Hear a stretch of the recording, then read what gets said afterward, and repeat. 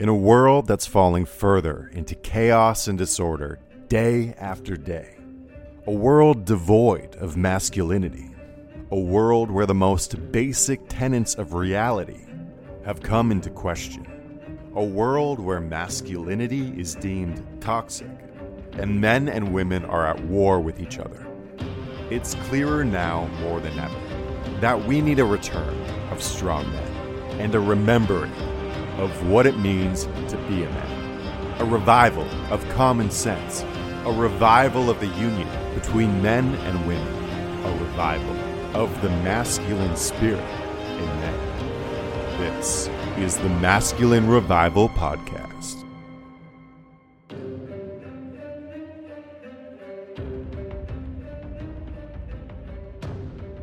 All right, ladies and gentlemen, welcome back to the Masculine Revival Podcast.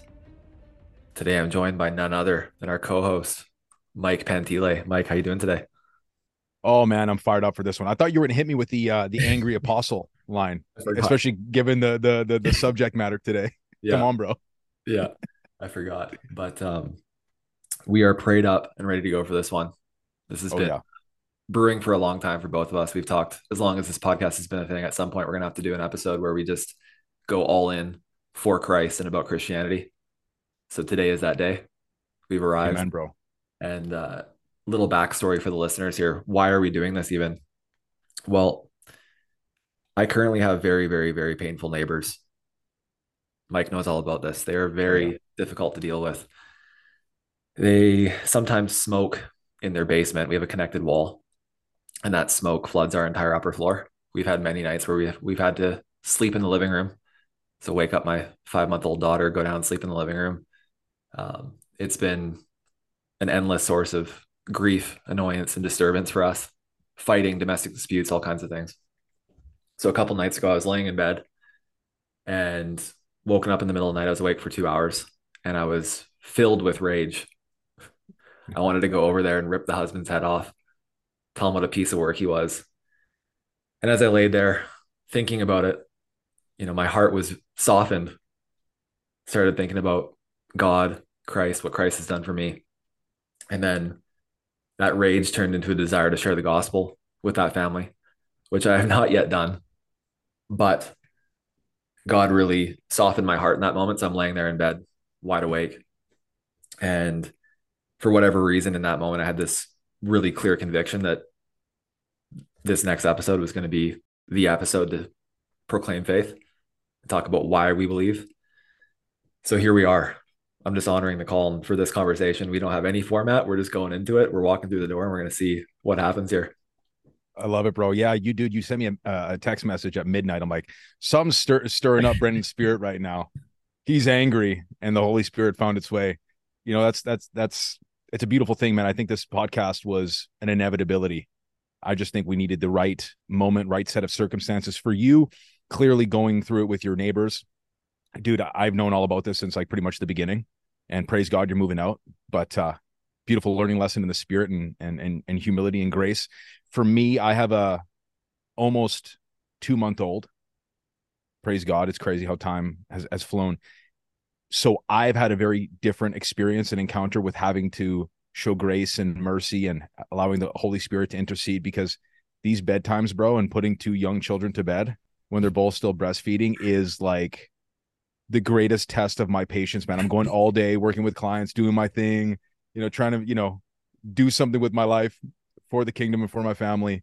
And I have to put these 2 little beings to bed. And let's just say there's been a lot of angry, stressful, manic prayers while I'm holding my daughter and trying to put them to bed. I hear you, bro. I hear you.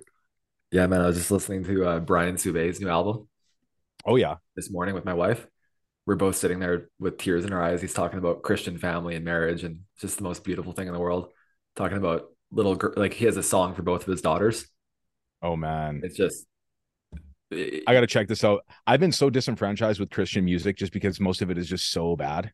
Yeah, no, I hear you. But I've heard this guy's good. I haven't actually listened to his music, so I'll give it a shot, and maybe I'll cry after this podcast to the ones about the daughters. It's glorious. It's glorious. Beautiful, man. Okay, so I think maybe where we should start is you and I have had many private conversations about sharing our faith publicly. Mhm. And in all honesty, we both have struggled with that. Yeah. So why is that? I think the biggest reason I think that we both can agree upon is that we do want to be very convicted and punchy about our faith and proclaim the gospel and the good news, but we don't want to alienate people either. I don't want your page, the podcast, my page, to turn into an echo chamber where we're just appealing to other Christians that are already in the faith. Because the goal is, it used to be, and I don't know about you, but about financial gain. It's like, how much can I really make in just a Christian niche and a niche, and I just don't care about that anymore. I just don't care. I know God's going to find a way, but really for me, it's like, how can I get those people that are on the fence, the people that are maybe thinking of converting to Islam because of Tate, or the people that have questions, without making it seem like I'm in this ivory tower speaking down to them. You know what I mean? Yeah, definitely. What are your thoughts? I think for me, my difficulty with sharing my faith publicly on Instagram is the fact that I started Masculine Revival in 2020. And I was definitely not a Christian when I started. And Masculine Revival early on has been this really unique blend of the best New Age teachings, like New Age polarity stuff, and then like dipping into the Christian world. And I've kind of been in that middle area where I'm appealing to the New Agers and then also speaking to Christians. And in terms of business, that's a great place to be. You have a broader market. And to pick up that foot and put both feet into the Christian message is and has alienated a lot of people. So for me, I'm at a point in my walk with Christ where I'm all about trying to be tactful in how I share, when I share, how much I share, with whom I share. So I think this episode is an episode where we can go 12 out of 10. Yeah. Christ is king. This is about why we believe. I mean, Mike, where do we start? Dude, so I'm curious because we both of us have pretty different pasts and paths to Christ, right? So given that this podcast is your namesake, and obviously I share the honor of co-hosting it with you, let's start with where you started, man. I know you were in the New Age. That was your history, your I know all about your past, but to give the listeners an idea of how deeply entrenched you were in the New Age and how Christ has pulled you out of that, I think would be hugely impactful. So where did it start for you, man? Okay, so I guess the first thing for me is that I grew up without a father. So I grew up with a single mother, and I grew up in a very dysfunctional home. My mother was routinely abused as a child, and she did the best with what she had. I want to honor her by sharing this publicly, but yeah, she did the best with what she had, but it was dysfunctional. Mhm. It was difficult. It was challenging. There's a lot of conflict. I had no male guidance whatsoever. I didn't meet my father until I was 16 years old. And when I left high school, I fell right into the New Age. So I thought at that time in my life that human consciousness was the answer to the problems in the world. That if we could evolve and ascend, and if we could maybe open ourselves up to a higher way of being, we could solve all the problems in the world. We could overcome our base nature and step into something higher. Like we could do it. We could pull it off. That's what I believed. Yeah. From the age of, I think 19 to 21 was the peak for me. So I was vegan, and then I got into raw veganism. So I was eating only, so nothing cooked, raw fruit and vegetables. So I was Wild. I'm 6'2.5", and I was probably at that time down to 145 pounds. Wow. At one point, I was doing what I thought was channeling angelic beings. So I'd do like automatic writing, where I was talking to like my quote unquote spirit guides, which is probably just a bunch of demonic craziness. Doing psychedelics frequently. I've done pretty much every psychedelic you can imagine. And I was doing this in an attempt to heal and transcend and awaken. I wanted to help. My vision was to help other people do the same thing, like overcome your trauma, overcome your stuff so that you can serve others. So there was something noble in it, but it was very lost. I was very lost and I was very misguided. So you were 19 to 21 years old. You're in the new age. And then, okay, so there's obviously this missing piece between 21 and what age did you start Masculine Revival?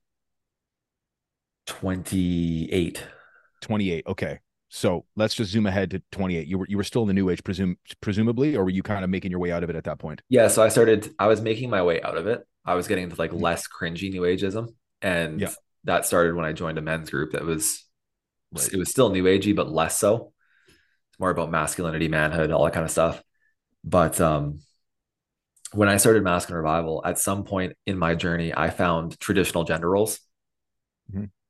I think Elliot Hulse was the guy that was really talking about it a lot, was talking about men playing a masculine role in a marriage and women playing a feminine role and how those two things work together. And I started to really warm up to that idea of traditional gender roles. I Mhm. was also becoming more and more conservative in my thinking with the craziness that was going on in the world. And I started to believe traditional gender roles were the answer, which was very counter to the new age culture that I came from. And so I started Masculine Revival wanting to share about traditional gender roles, traditional gender dynamics. And I followed a lot of Christians. I was aware that there were a lot of Christians talking about it, but I couldn't quite get right with the Christ aspect. It was Why? like, I just thought it was stupid, to be honest with you. I thought, Hmm. like, looking at Christianity from the outside looking in, for me, I felt like it was a dumb religion for dumb people, and that there was no basis to the faith. It was just like blind hope. And I could see that it was doing good things for people. Like, to have that foundation was a good thing, but it just made no sense to me. I'm like, okay, so there's this sky daddy who's judging everyone, and he sends people to hell, and he's supposed to be loving. Like, okay, bro. And he says, do this, don't do that. It's all black and white. Like, come on, dude. Like, let's be real here. That's kind of where I was at originally. And all the while you're making this content essentially borrowing from the Christian worldview. Exactly. Exactly. Yeah. It's Interesting. what I didn't really fully understand at the time was that traditional gender roles are biblical gender roles Hmm. with Christ removed. So traditional gender roles are all about common sense and logic, right? Logically speaking, men are different than women, blah, blah, blah. You can make a whole logical case for it, a rational case for it. Biblical gender roles have Christ at the center. That is infinitely more powerful than taking him out of it and doing this whole like logical, rational dance. Hmm. But I mean, looking back at my life, Christ was calling me forward the entire time, and I used traditional gender roles as a stepping stone. Like, it was the gateway towards Christianity for me. It was like me warming up to things, me starting to live, to walk in that direction. So it was the catalyst for me. I think in a lot of ways, God used your page to knock down the walls around you and your heart to find himself in your life. So I listened to a lot of your podcasts before you came to Christ. I mean, the two or three that are out there. Yeah. What would I think? Tell me if I'm wrong. You came to the faith. Was it early 2022? Yeah.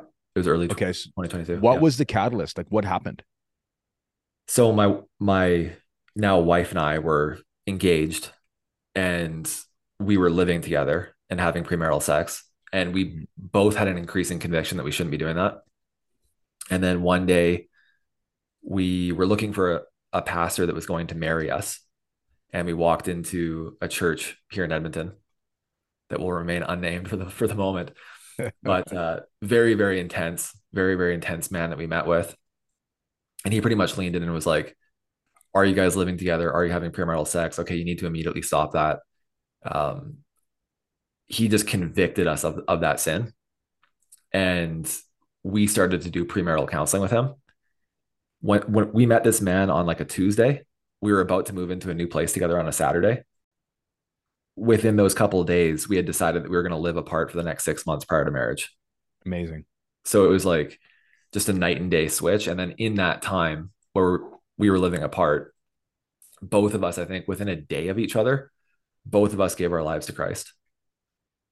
Amazing. So that was really what started it for us. I would say that it took probably 6 to 8 months for any fruit to really show up for me. Like I had given my life to Christ and I was in the Bible and I was learning, but I still felt like I was the same in some ways. Like I didn't I didn't feel much of a profound shift. It was just kind of like smooth and just happened. And then towards the end of last year, I really started to feel a heart change where it was like certain sinful patterns and ways of being just kind of started to wither up and die or had been reduced like 80, like the pull towards them had been reduced like 80%, 90%. And then I just started to feel this joy and peace and contentment that surpassed all understanding. And I feel like somewhere towards the end of last year, that's when I really felt with both feet. I'm like, this is it. I'm a Christian. I'm all in. I felt the change. And it's interesting because that's right around the time that we met, and then you got baptized a few months after that. What was it? Was it March, February, and March? Yeah, it must have been March, and you were there for that, which is amazing. Yeah. That was because at the time Destiny was pregnant, Heavily Abigail, pregnant. heavily pregnant, like at the end stage. Yeah, like I one spoke month some away. words over your baptism. And I had known you as like kind of like this reserved guy up to that point. Like we had become friends. I was in the brotherhood and all that stuff. But then when you went up there and when you were sharing your testimony, all of a sudden I saw this like fire, this like holy fire come out of you, man. It was like this preacher Brendan. All of a sudden, it's like, where did this guy come from, dude? Like, Yeah. amazing, dude. Well, so backstory for the listeners, like I've struggled with chronic and debilitating anxiety for most of my life to the point that there have been times where I've been unable to leave the house. Like running into a friend would send me into a 12 out of 10 anxiety response, like full flight or fight. I was having so much anxiety that I was chronically fatigued from being in flight or fight all the time. So day-to-day functioning was hard. And I had to get up in front of probably 300 people and give my testimony about how I came to the faith. And Mike was in the audience.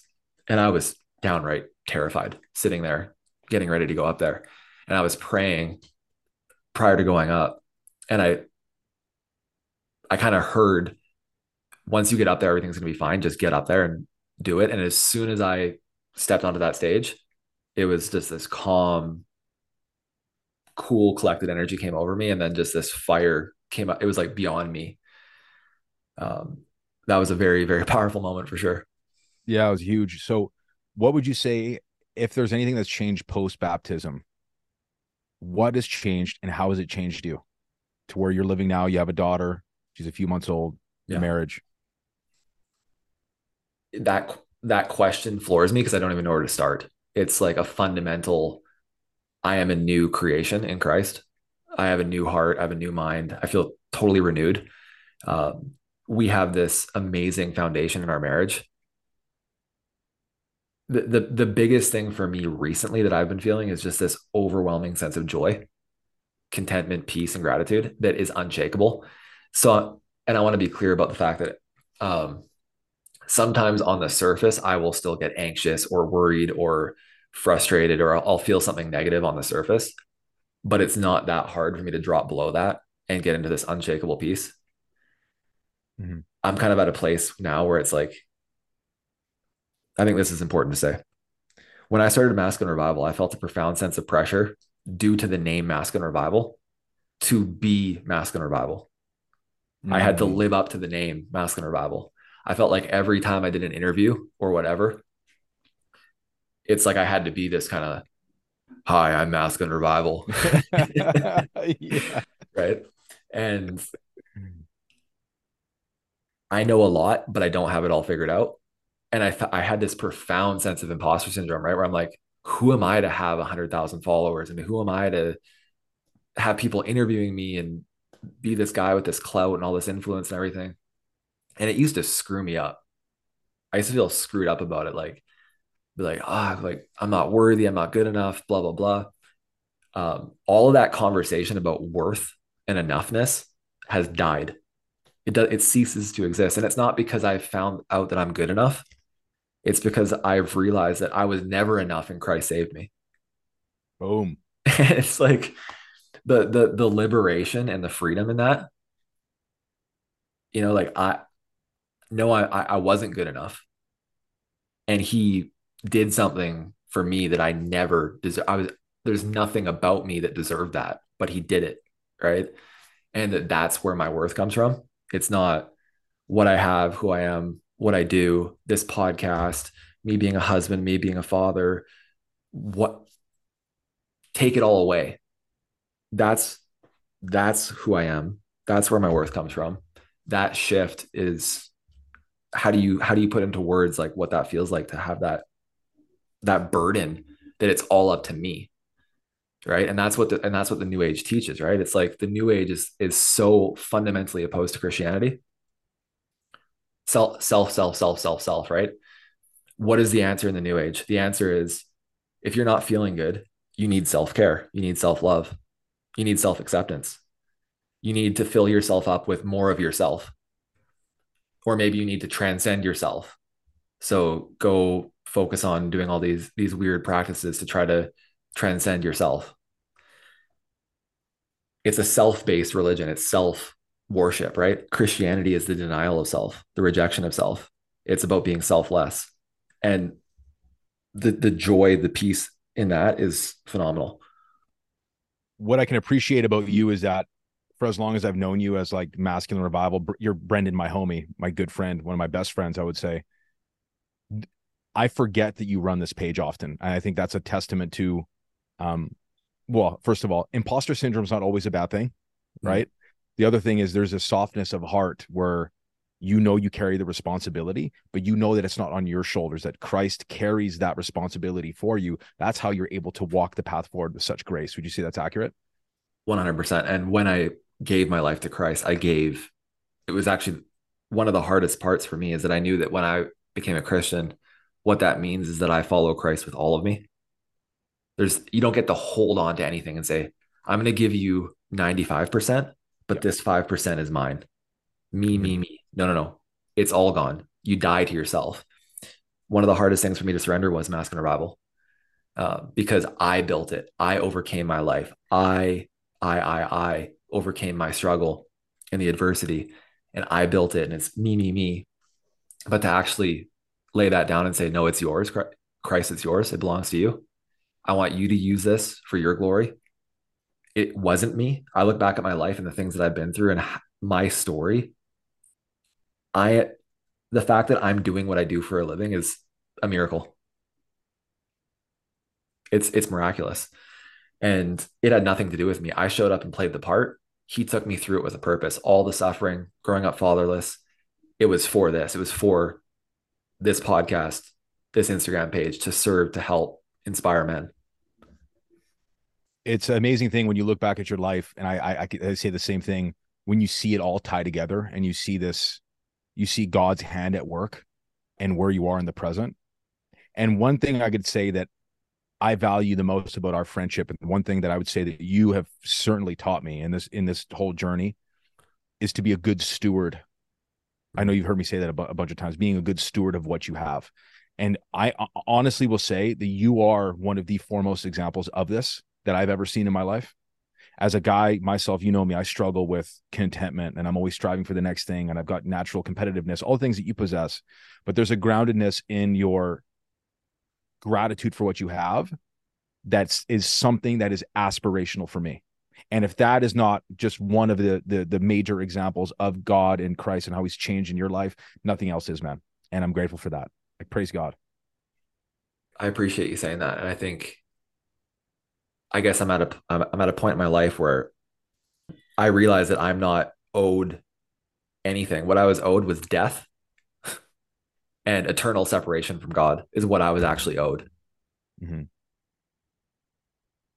Yet here I am given this platform, this marriage, my daughter, all of this good is flowing through my life and it's affecting other people. How do you even ask for more when you're that privileged, when you've been given that much, right? It's like, I'm going to be a faithful steward to what I've been given. And the Bible talks about that when you do that, God will increase what you have, right? And again, there's a freedom in that, right? Like we, in our entire marriage, we've never had to worry about paying rent. We've always been taken care of. There's always been enough. There's been difficulties, there's been challenges, but at the end of the day, we've always been provided for. What more could I ask for? Right. And it's For like sure. there's this really unique balance though as men where it's like being being grateful and walking in that joy of the spirit while also knowing that it's okay to strive for more. It's just that there's a point where more becomes can become an idol and more can pull you out of your relationship with God. And so it's like, how do you walk in that gratitude and that joy of what you have while also being a man that is forward moving? And there's a real art to that I'm trying to learn. That's certainly a dance, man. I mean, Solomon talks about it in Ecclesiastes, right? Mm. It's like the wisdom, the wealth, and the wickedness that comes with it if you allow it to take refuge in your heart and your spirit, where that peace and contentment from God comes from. And you know me, I travel in and out of that, right? But what's amazing about being made new in Him is that there's this surety that I know that you know all about, where no matter how chaotic things are, you know it's going to work out, even if that means you've got to walk through a fiery path, a fiery trial before that breakthrough. And it's not necessarily for the breakthrough. It's just knowing that there's a time for everything. Again, referencing Ecclesiastes, there's a time to reap, there's a time to sow, there's a time to cry, there's a time for joy, there's a time for death, there's a time for life, and everything in between. And it's still something that I struggle to navigate, man, but seeing how God has transformed you and walking you through those seasons and now seeing how Masculine Revival is growing and the message is maturing.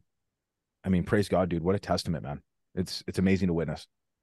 Last thing I'm going to say, and then I want to shift to your story, is Romans 8:28 has been on my mind and it's been percolating in my spirit and my heart nonstop recently. Really roughly, the scripture is about how God works all things for the good for those who believe in Him. And when you understand that, how could you ever be anxious or worried about anything? So like I look at my life and I was like the depth and degree the depth and degree to which I've suffered in my life is hard to put into words. It's hard for me to express to another human being how much I've struggled. Mm-hmm. But I look back at that and I see how God worked that for the good. I couldn't see it in the moment. I was in that season where it was dark. I was lost. I was depressed. I was hopeless. But there was hope. I just didn't know it yet. And he was working that with an intention, with a plan in mind, right? And that plan involved me doing this podcast and you, the listener, hearing me say this right now. And I want to say that if you're in that season right now in your life, there is hope, and that hope is Jesus Christ. Amen. So, Mike. Amen, bro. I just want to share a piece of scripture here that popped up. It was actually the verse of the day, funny enough. It's 2 Corinthians chapter 9, verse 8. And that is, and God is able to bless you abundantly so that in all things at all times, having all that you need, you will abound in every good work. Amen. And you, my friend, are a perfect example of that. I think our lives are a perfect example of that. And what an amazing living, breathing testimony to the salvation that only comes through Christ, our Lord and Savior, dude. I'm getting just chills just talking about this and hearing your story, man. Amazing. I've heard that story a couple of times, but it never gets old. It gets better every time that you say that. I just want you to know that too. Amen, brother. Okay. So switching gears here. Mike, where do you want to start with your story? Oh man. You know me, I'm a verbose, wordy person. So stop me at any point here. If I get off track, but to kind of give people a somewhat short story long Cliff Notes version, which won't be a Cliff Notes version. I was raised in a Catholic household. I would say it's more so cultural Catholic, being an Italian guy, we just by default are all Catholics that, pray to Mary and the rosary and all that stuff. So I went to Sunday school. So I always had a baseline understanding and a relationship with Jesus, or so I thought. I was raised without my father in the home. He was a pretty negative influence, but again, he was my father. I want to honor him and not trash talk him, just like, you honored your mother, and I can appreciate that. But I wasn't really raised with the knowledge of Jesus. It was just, don't do this because it's bad. God's going to be angry. Do this because it's good. Cool. So the communion, all of that stuff. I went through a period in my teens where I became not just an atheist. I actually have an atheist tattoo that I got covered up. Really? Believe it or not. Yeah. Yeah. What was it? It was just an A. That was there's an atheist symbol. If you look it up, if you Google atheist symbol, that's what I got tattooed. Wow. I didn't know that. And I covered it with a lion because, you know, at the time when I got it, it was like a symbol of, when I think of God, I think of like this king, the king of the jungle, the king of the world. I think of a lion, right? The lion and the lamb. And so I wasn't just an atheist. I was like an anti-theist, bro. I consumed all of Christopher Hitchens' books, Richard Dawkins, Charles Darwin, Sam Harris. The list goes on, right? You know, the God delusion, God is not great. I read all this stuff as like a 16, 17-year-old guy, and constantly wanting to debate people. I hated God. And looking back, I hated God because I hated my father, right? I didn't realize that there's three phases a young man goes through, even a young woman goes through when it comes to his father. It's you idolize, you demonize, and then you humanize. And praise God, through my salvation through Christ, I've been able to humanize my father. And I'm now at this point where, you know, I love him. I pray for his salvation all the time. But nevertheless, I was in this point where I was demonizing my father, just wanted to debate people endlessly. But I kept running into the argument of what is good, what is bad, where do these things come from? Why am I always at the whim of my emotion? Why am I always wanting to indulge in the flesh when it always just leads to destruction? I was in relationships. I was indulging in lots of casual sex in my teens. And then I remember being in a relationship, and the family was super Christian. We would go to church, and it was this really wild church. It was very charismatic, you know, praying on people writhing on the ground. So maybe not the best example of a church, but that it began to get convicted. I started to question all of these things. And I remember it was like 2013, 2014.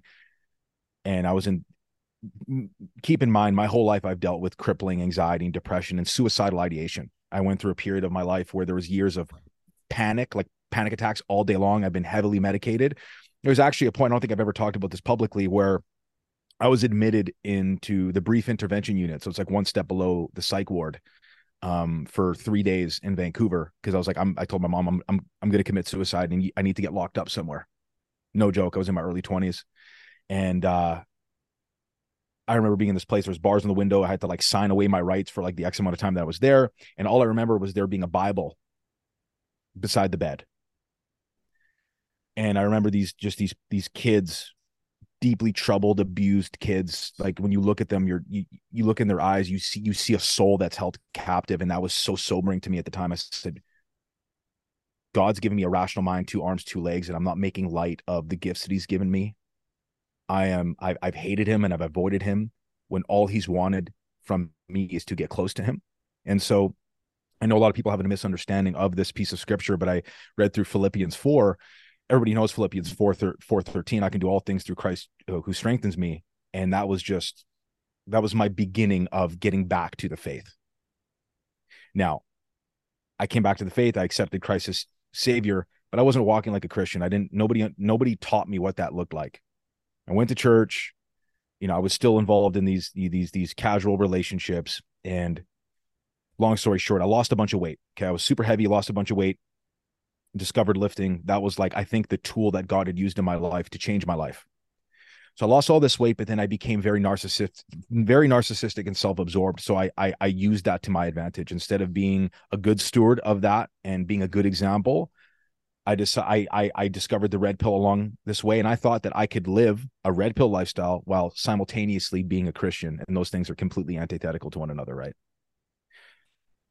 So let me interject for 1 sec. So it's really interesting hearing you share, because it almost sounds like you've had some intense spiritual moments up until this point in your story. Like you've had like these profound moments of clarity, but it almost sounds like maybe the full heart change never happened yet, because you were trying to, it's like, how do I hold on to like my body, my fitness, the world, and be a Christian? And it's like there was still that grasping, is what it sounds like. You nailed it. There was not the heart change. I was fully convinced that Jesus was fully human and fully God and died for our sins. I fully believed all those things. But the concept of being a narrow path walking Christian, I just thought, hey, we're all sinners. God's going to forgive us anyways. You know, the typical like self-proclaimed Christian thinks that, right? Like God's cultural Christianity, not actual disciple. Yeah. Big distinction there, right? Mm-hmm. So I went through my 20s. I started a business, and I don't know what I did to deserve it. It flourished right away. So through my 20s, I went from like perpetually broke, I was a mechanic, I worked at a gym, to starting a gym and it immediately being successful. so that only added to the narcissistic fire, right? So I was in good shape. Business was going really well. I was in my early 20s making really good money. So I decided to get all these tattoos. And so when people look at me, they're like, "Oh, Mike, don't you know about sin and tattoos in the Bible?" I'm not here to argue that point. All I know is about the tattoos that I have are an indicator of one thing. I was worshiping myself. So all along my right side of my body, on my hand, it says prodigal son. And now I feel like I'm truly living, like I get chills down my spine when I think about it, because I truly feel like the prodigal son, because I spent my 20s indulging in myself, chasing women, doing drugs, drinking, enjoying the spoils of what comes with, like, a modest amount of financial success in my 20s.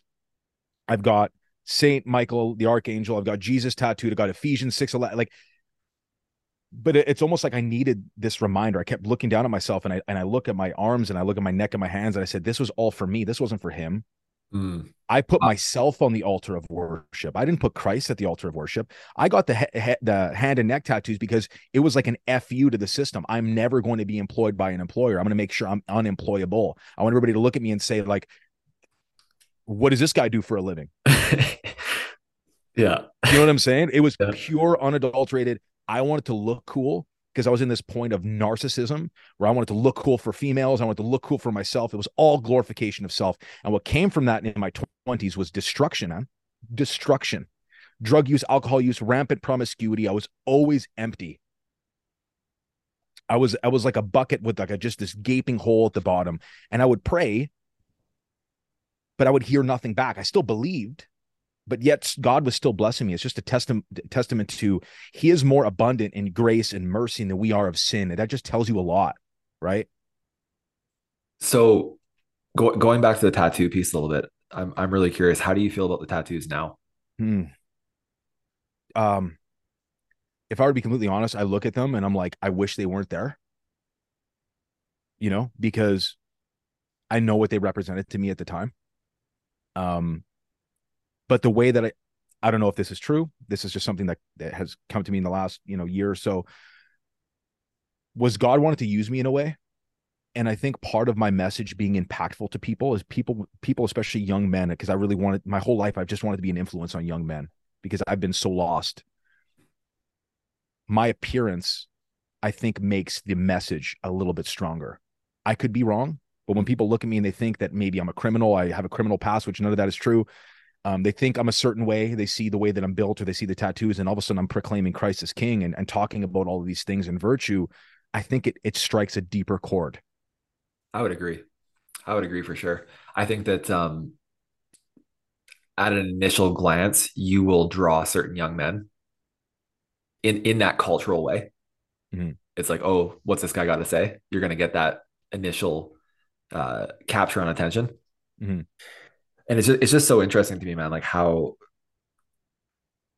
where you and I come from and like what we've been through and the fact that here we are sharing this message. Yeah. It's like, because we're not that polished Christian pastor's son type guy, right? Like even theologically, it's like we both read the Bible. We know the Bible fairly well. But we're not those guys, yet here we are sharing this message and like how God has brought you and I together to be doing this, and how we are reaching people that maybe that pastor type wouldn't reach because of our backgrounds, because of what we've lived through and been through. Dude, how many messages do you get? I get DMs every week that you've helped me get closer to Christ listening to the podcast, you guys as examples, and it blows my mind. Like, glory to God, because one thing that I make very clear, and I know you make clear, we're not trying to be gurus. We're not trying to be guys that you follow. We just want to be compasses that point you to Christ.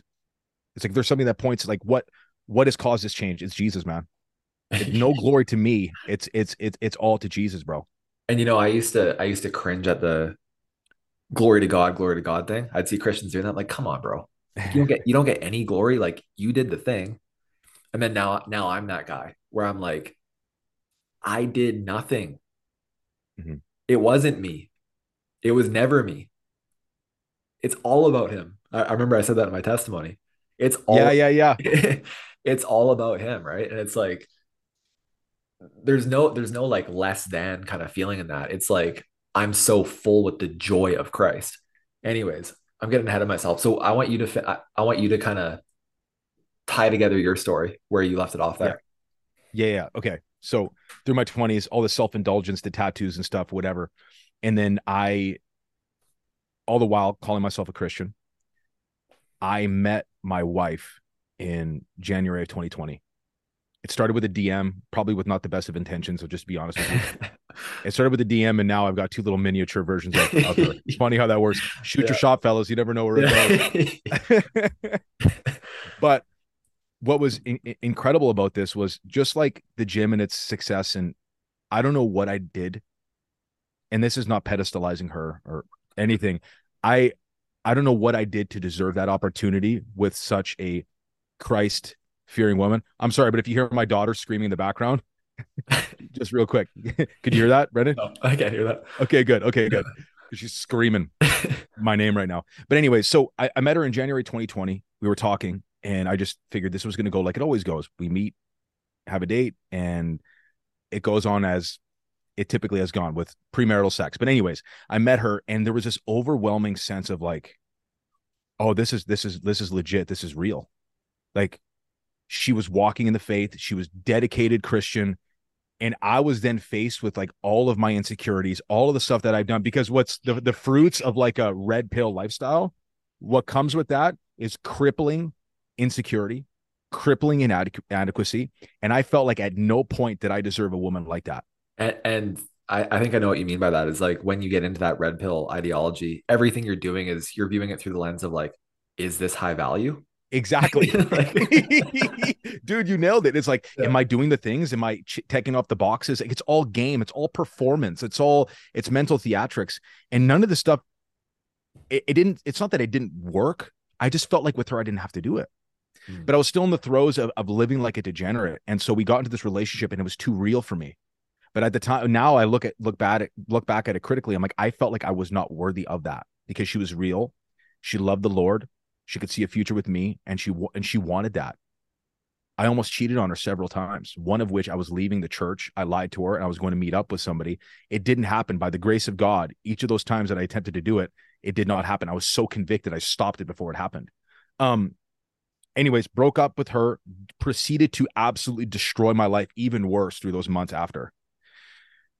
And this is where God comes in again. I reached out to her. She's my only Christian friend at the time. And I said, listen, I don't have bad intentions. I'm not trying to get back with you. I just want to talk about the Lord because you're like the most God-fearing person that I know. So we meet up at Spirit Pacific Park in UBC in Vancouver, British Columbia, Canada. And we're talking about the Lord. And again, there was no intentions. And then after that, she knew I was trying to quit drinking. So she said, why don't we just go to eat? Let's just talk about God. And again, no intentions of getting back with her. And then somehow 6 months later, she was pregnant. We were married. Now, how this is relevant up to the present is that I accepted God and Christ and all those things, got married, bought a place, all of this stuff. And then I woke up, zoom ahead a year later, my daughter's born. I woke up one morning with the tinge of a hangover. My business was booming, but I was miserable. I was not a present husband. I was not a present father. I was not doing good by my home at all. I was drinking all of the time because I couldn't deal with the stress of the business and providing in long hours. So I woke up and I said, I need to change something, and I need to put my family so above myself that my shoulders hurt because I've been putting them below me. So I decided to sell our place and move to where you and I both live, and that's in Edmonton, Alberta. We built a house here. 2 months after we moved here, obviously it's been the hardest time ever. I got baptized in October. And that is when I felt like my journey as an actual Christian started. It hasn't been blissful. It hasn't been beautiful. There's been moments of contentment and peace and joy, but it's been, God has put me through a series of trials, a series of tribulations. I don't think he's testing me because God doesn't test us. I don't think God tests us. I think we test ourselves, and I think we give the enemy more credit than he actually deserves. But I think what I've been going through is that I think God has to break some of us down to pieces to renew us and to rebuild us in his image. So I was going through a period of not just sanctification, but purification. And I really had to reap what I've sown all of those years. And what I realized coming out of that living water was that I was confronted with the reality of my own sin and what I was doing, the drunkenness, the narcissism, the lust, the anger toward my family and toward my wife. And it's not to say that I'm the most peaceful, blissful, like monk-like person now, but God has changed my attitude. He's changed the way I led my home. There's minimal conflict. I put my family above myself. Grace intercedes during conflict, during seasons of anxiety and doubt, which I experience still. It's not to say that we don't. There's this anchoring and this security and knowing that he's going to provide because he has provided. Mm. And that some of us have to go through these seasons in order to be rebuilt and reshaped. And, you know, just like you're talking about your life, if you look at both of our lives, it says in the Bible, you will know them by their fruit. I think people could look at our lives and say, that tree is bearing good fruit. And that tree is bearing good fruit, not because we planted that seed, but because God built the whole foundation of our lives, rebuilt the whole foundation of our lives. Amen.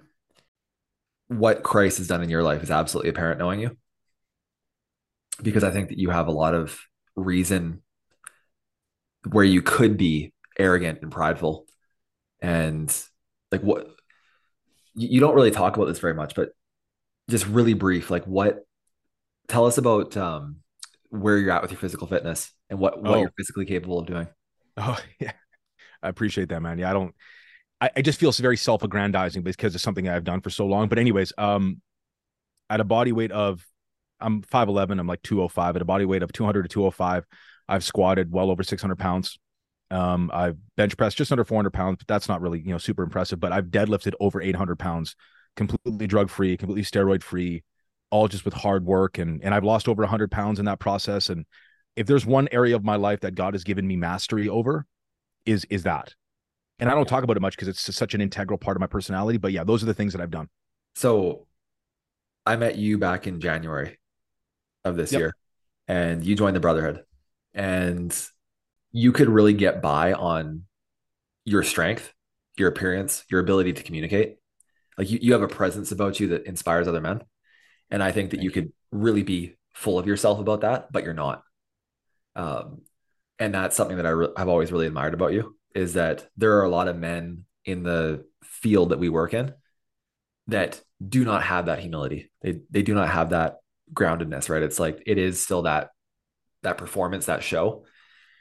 And you could put that show on, but you choose not to. Right. And I think that's something really admirable about you. And it speaks to what Christ has done through you, is that you have that humility when you have reasons not to be humble, but you are. I really appreciate that, man. I've never wanted to be a cult of personality ever. That I don't want somebody to just follow me. And it's becoming more and more apparent every day of my life that, like, I just want to be the person that points people to God, because I think we so desperately need it in the world that we live in now. And there's a degree of imposter syndrome that comes with that, and just, you know, feeling less than worthy. But then you realize, like, God uses the least of us, right? I mean, look what he did with Paul in the Bible, killing Christians, to being like the most, I think, to me, he's like my favorite writer in the Bible, right? And it's just a testament to that. And stepping into that has been slightly uncomfortable, as I'm sure you can attest to it. But I appreciate the kind words, man. It's all about just pointing people to Christ. That's the whole message. Why is it all about pointing people to Christ? Because he's the only one that can save us from ourselves. Yes, because I used to believe that I was the answer. Exactly, right? I thought that I could be good enough to do the thing. Yeah. And ultimately I realized that I'm not. At the very best now, I'm a vessel for him. And that's where the worth comes from. And that's where I'm the most worth listening to, is when I'm speaking about him. You know, it's interesting. I used to deal with so much insecurity, and I'm sure you did as well. Inadequacy, struggling with my father and why he did or didn't do this. Dude, all of that is washed. I still deal with anxiety of provision and letting go of my control, all of that stuff. We all have our areas where we struggle. It's not an easy walk. Even up until somewhat recently, I was probably drinking a little bit too much on the weekend because of X, Y, or Z reason. And I was convicted so wholeheartedly that I'm like, I'm putting this before God, even inadvertently. And the more that I do that, the more I die to myself, the more this noise that used to be there, it goes away. The insecurity, all the stress, all the worry, like, I'm not good enough, all of these things. There's just a calm that I'm not even used to this day, man. Yeah. And being a guy myself who spent years processing, quote unquote, myself. So I was always in a process. If you met me years ago and we got together, I'd be like, I'm having this new realization, this new insight. There's this new thing that I'm processing and working on, and I'm trying to unpack and figure out and deal with so I can move forward. It was ongoing for probably a decade of my life. I was in a process of trying to overcome and become who I felt like I was meant to be. I have been in pursuit of truth my entire life, from the time that I was a little boy, asking big, profound questions about life and why I was here. Finding Christ is the end of all the processes. It was, I found Christ, the processing stopped. Now Christ works through me. I don't work on myself. Christ works through me. Right. So you could say that it's the end of all the processes. It's also the beginning where you're being sanctified daily. You're being made more holy. But that's not, it's less about you and more about him, right? And there's a freedom in that where it's not up to me to fix myself. I'm incapable of fixing myself. That's exactly it. And I think that's what's so interesting about the New Age in your story is that the New Age in particular tries to make everything convoluted and complicated, because at the core of it, when you understand it, it's hollow. There's nothingness there. When being a Christian is quite simple: die to yourself, repent, and walk the path. But people replace God with the word universe because they hate accountability. And they want the goodness that comes with the belief in a higher power with none of the conviction. No responsibility. Yeah. Yeah. The universe. Yeah. It's infinite space. Yeah. Feel good in that infinite space and be accountable to nothing except yourself and your own pleasure. Right. And let me say this: if you guys want a Christ pill, some of you guys if there's anybody listening that's still kicking around in the New Age, if you think that consciousness is going to save us, that we can save ourselves if we continue to grow and develop and evolve, have you ever been to a conscious music festival? A Burning Man, a Burn in the Forest, a Electric Owl, or whatever they're called. These events that happen are apparently the cutting edge of the conscious movement, right? Where it's all about love and peace and unity and togetherness and the future and expansion and evolution. They're degenerate cesspools. Yep. Right. You've got nude adults dancing around little kids. You've got orgies, rampant drug use, pure hedonism. There's your cutting edge of human consciousness. Is that going to save you? No. Well, we're living in a time where Paul wrote about it in Romans, right? Where they were so, people are so obsessed with themselves. I'm just paraphrasing. I'm not quoting directly from scripture, but God has given them over to a debased, reprobate mind. We're seeing the fruits of this like expansion of consciousness, this like inversion of good and evil and truth and falsehood. Just look at what's happening on the political climate, or what's happening to the indoctrination of children, these conscious festivals.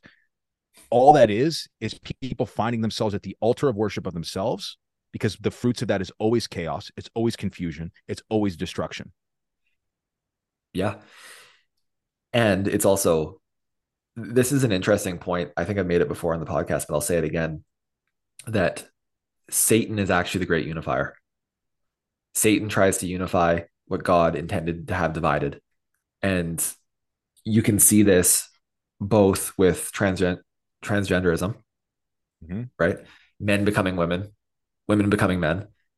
God made us separate, right? You can see it on that level, and how confusing and screwed up that is, and the fruit of that, what that does. And then you can also see it with this whole globalism thing, right? Where the globalist agenda has, at face value, it's about peace, love, tolerance, unity, togetherness, the climate, all of these really good things. And underneath it, anybody that's paying attention can see that it's really about slavery, control, oppression, destruction of freedom, on and on and on, right? And so Satan kind of has this, he's trying to unify, and it's supposed to be peace and love and all that. And then underneath it is pure evil, which is an interesting point. It is an interesting point. And I think we're heading toward, I mean, I don't like to get into, rapture talk and revelations talk and stuff, but things are rapidly changing in the world, right? And at alarming speed. You see COVID, you see a post-COVID economy and climate, political climate, all that stuff. My question to people, if they have a problem with Jesus, is why is Jesus the most mocked figure in the world? Nobody else gets mocked like Christ does. No other believers get mocked the way that Christians get mocked. Why do you think that is? Why are you allowed to mock Jesus publicly, but if you mock any other religious figure, it's blasphemy and it's terrible and it's the worst thing in the world and you're a racist? Blah blah blah blah blah. Yeah. Why? That's not a rhetorical question, man. Like I try to answer that question, and Jesus said it. They will hate you because of me. And I think we're rapidly heading toward a time where, as Christians, we are going to be separated. I mean, Christ is going to come to separate anyways. I come not to bring peace, but a sword. He says it explicitly. To turn members of family against one another. That's biblical. I think it would behoove any Christian, any believer, to stay prayed up in discernment and wisdom for the times to come, because just like you said, Satan is a great unifier, and there's going to come a great deception. And only those of us that are cloaked in the wisdom, walking that path, will be able to understand, because it will come. What doesn't it say in Corinthians that the devil often disguises himself as an angel of light? Oh, absolutely. That's pure New Ageism. Exactly. Right. That is New Ageism. It's what the New Age is it's false light. It's a false replication of the light of Christ is what it is, and it ultimately falls short. I think that we should address this aspect of things in this conversation before we wrap up, is particularly it's men that want to know that this is the truth, and they want it in more of like a mind-based way, right? Because I can definitely relate to that we've shared this beautiful, both of us, this beautiful testimony as to why we've become Christians and what Christ has done in our lives. And there's a lot of people probably listening that are going, yeah, but Jesus isn't real, bro. And where's the proof, bro? Yeah, there's no proof. That's cool that through the power of wishful thinking, you guys have had a massive transformation, but that is, I'm sorry to break it to you, but that isn't real. What would you say to those people, Mike? Dude, I think at this point, there's no excuse to have that opinion anymore. It's an uneducated, you're not even actually putting in any kind of effort to substantiate your claim of there is no Jesus. Jesus is not real, bro. I mean, even like the most foremost atheists can acknowledge that Jesus was an actual person. So we can at least start there, right? I'm not the best at apologetics, neither are you, but there are probably some things we could bring up right now that, like, hey, go here, look into this, bro, and then come back to me and talk to me. Yeah. So More Than a Carpenter, the book, read that one. That's a good one. A Case for Christ. I was going to bring that one up. Yeah. So there's a book and there's also a YouTube. It's like a movie or something. It's on YouTube for free. That one's really good. I guess it's funny because I actually intended to get into the apologetic side a little bit more, but it almost feels ridiculous to even get into it to an extent, because we could start dropping facts and stuff like that. Stuff like there being more manuscripts found than any other ancient document in the world by 100x, right? Like the biblical proof is just overwhelming. But I think with an unbeliever, the problem it's not mental, it's not a lack of knowledge, it's a heart problem. It's that your heart is hardened and you are in refusal and denial of the truth. And we can't say to you mentally, hey, here it is. You need to have a confrontation at the heart level with you need to see yourself clearly. You need to come to the end of yourself. You need to realize that you can't fix it. You can't solve it. You can't save yourself, that there is a wellspring of evil that flows from your heart, and that you need a savior. You need Jesus Christ. You need the gospel. Yeah. And it's these people, because I was this person, they try to intellectualize their way to God. They want somebody to say, here's this piece of paper, here's this picture, here is God, this is your proof of God. The proof of God is already in your spirit and in your heart because you were made in his image. How would you approach somebody in unbelief that is curious, that's towing that line? How would you talk to that man or woman?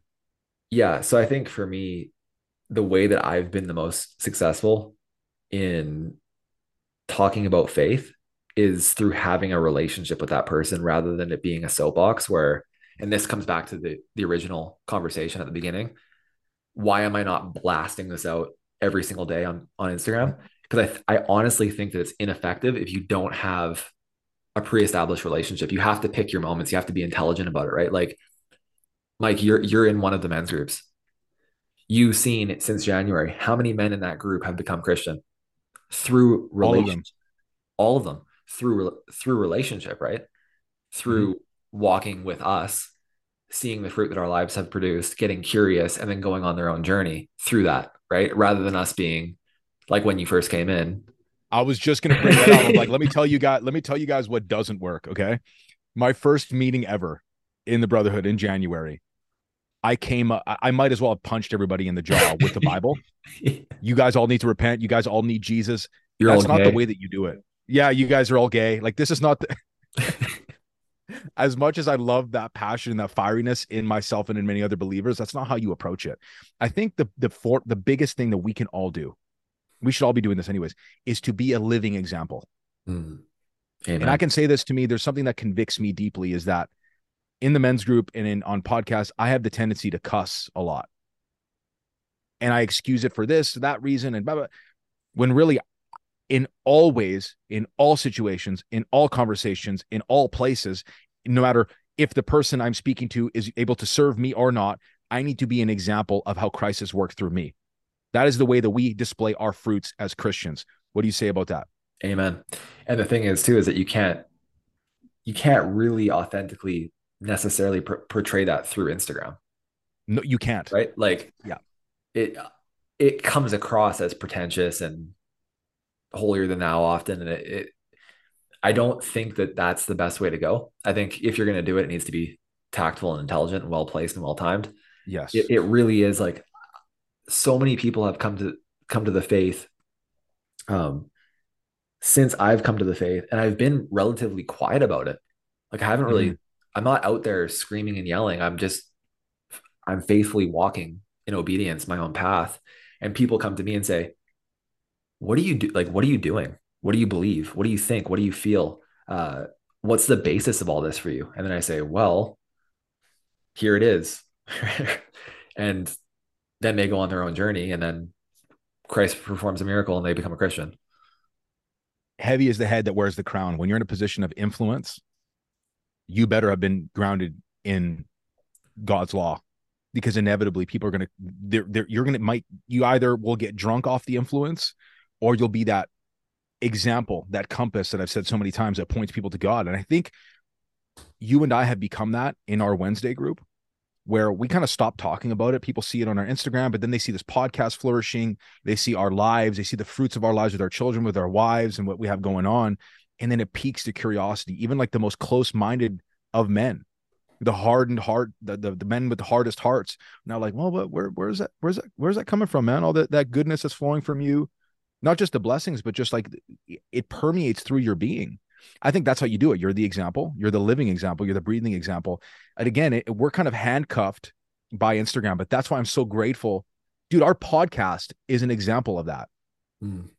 You have a big following, for sure. I have a modest size following.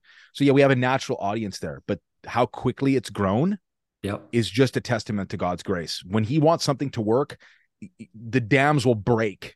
We just saw that with Brotherhood 2.0 to going back to the 1.0. Did we not just see that as well? Oh, exactly. Yeah. And here we are. Yeah. I don't know where to go from here, but I think this is one of these episodes that I feel like we could go on forever about. I think this is naturally going to be part of probably obviously more than a couple of different conversations about this. I don't know how else we could spin it, because we obviously were naturally talking about our testimony here, but there's been an electricity and a presence to this conversation that, as much as I loved our previous, this one was unlike the other ones. Yeah, listeners, let us know if this episode was like the other episodes, because it definitely did not feel that way No. at all. Like this is like almost like episode one, a totally Yeah, new thing here. yeah. Um, I love this. It makes me feel convicted about doing it more. And I'm going to be Yeah. honest as well and say that I've actually felt it's frustrating in some ways, because like I want to be really. I'm just going to say something really clearly right now that needs to be said. If you're still with us at this point in the conversation, masculinity is not going to save you. Femininity Oh, is not going to save you. Masculine, feminine dynamics are not going to save you. Okay. There are women listening that think that the source of their problems is their lack of a masculine husband. No, you need Jesus. mhm. Okay. Jesus is the foundation. Stop looking for a savior in your husband. He's never going to be your savior. It's okay to want him to be maybe more than he is, but you need to walk in obedience to Christ first and foremost. That's your problem. Okay. This whole masculine revival thing, masculinity, femininity, all that stuff, it matters. It is not the be all end all. Stop treating it that way. Stop thinking that that's the case. It's not. Christ is the be all end all. Start with Mhm. Christ, build from there. Traditional gender roles, all this other stuff, independent of Christ, is hollow, is empty, is not going to deliver you. Only Christ will. That's the that is my message now. Okay. Whatever it was before is not now. Let's go. Dude, I think, and that's coming from Masculine Revival himself, where your whole foundation of your page was built around that stuff. And we have to understand none of these values mean anything. It's all playing dress up if Christ isn't at the center. Men, if you're failing in your marriage, it's because you haven't yielded to God's authority. In most areas of a man's life, if he hasn't yielded to God's authority, that's more than likely why his life is breaking apart. And to the young men out there, because I know I speak a lot to the guys that are entrenched in the red pill, those guys, all they want to do is get you in their funnel and sell you something. Hmm. All God wants to do, he wants access to your heart, and he wants to change your heart of stone to a heart of flesh. He's not trying to sell you anything. He's trying to save your life and save you from yourself, because guys, we are built for worship. And if we don't kneel at the altar of Christ and find ourselves at the foot of the cross repenting, we find ourselves at the foot and the altar of the worship of self, which only leads to eternal damnation. Amen. Amen. Yeah, I mean, people just need to understand there are a lot of wolves in sheep's clothing out there in this niche, in this industry, and there are a lot of people playing on women's insecurities in particular, right? Like women wanting masculine men, and they will sell you $1,000 course on a bunch of BS. They're just fleecing you, Oh, yeah. right? The Bible's free. The Word of God is free. Okay, your salvation is free. Mhm. So there you go. We just destroyed our businesses, but We there you just did. You know, go. your salvation was purchased at a cost, but to you, it's free, right? And let's just be clear too. Like, if Brendan or I wanted to make gobs of money, we would not be talking about this. No, it would be We would, yeah, selling to middle-aged white women. yeah, you'd be doing that, and I would be selling a red pill course on how to get women, Mhm. and how you're not, if you don't have a harem of women by 50 years old, then you're a low value beta male. Like, I would just be an Andrew Tate light. We're not looking to profit. All we're looking to do is get men to the kingdom, because heaven rejoices every time it gains a new soul. And that is like the whole point of this whole podcast, the whole point to our lives, and the whole point to our missions on social media, would you say? Amen. And I will round that off a little bit and say that that's the mission. The impact is what it's all about. And we are making an income through that impact. And if Mhm. you have a problem with that, you have a problem. There's Mhm. nothing more men need to do that. More men need to go out into the world, make an impact, and then provide for their family off of that impact, wouldn't you say? Absolutely, because the facilitating of that coaching, the mentorship, all that stuff, it facilitates more content. It facilitates us being able to bless you more with free stuff. And there's nothing wrong. Actually, if you look at most of the men in the Bible were entrepreneurs. Where did God put Adam and Eve? They put them in a garden. Hmm. Where did Jesus go to pray? Garden. He went to the forest, he went to a garden. Did he Yeah. not? So us planting all of these seeds are all good seeds with good intentions, because God, we pray about them. God knows there's nothing wrong with making an income off of the back of this, but that is not the goal. No. So all these guys are like, oh man, why are you guys charging for mentorship and you guys are charging for this and for that? It's because we need to provide for our families. There's nothing. God wants us to be wealthy and make kingdom wealth, as long as it's for the right purpose, for the right reasons. And if it brings glory to his kingdom, it's all the better. That's exactly what we're trying to do. And it also just helps us bless you more. I could go off about that forever. There should be no guilt around wealth creation for Christians. Let's just put it bluntly. No guilt around that whatsoever, because God does not want us to be poor. No. Listen, if I wasn't doing Masculine Revival, I would be back working as a landscaper. So right now it's 11:54 a.m. I would be at work and we wouldn't even be having this conversation. Exactly. You wouldn't be hearing this episode right now. So because I've monetized Masculine Revival, I'm getting paid to do it. We're able to have this conversation at noon on a Tuesday. So if anybody's tripping about that, you need to get over yourself. Check yourself. That's an ego problem. That's an ego problem. Just, you need a vibe check, bro.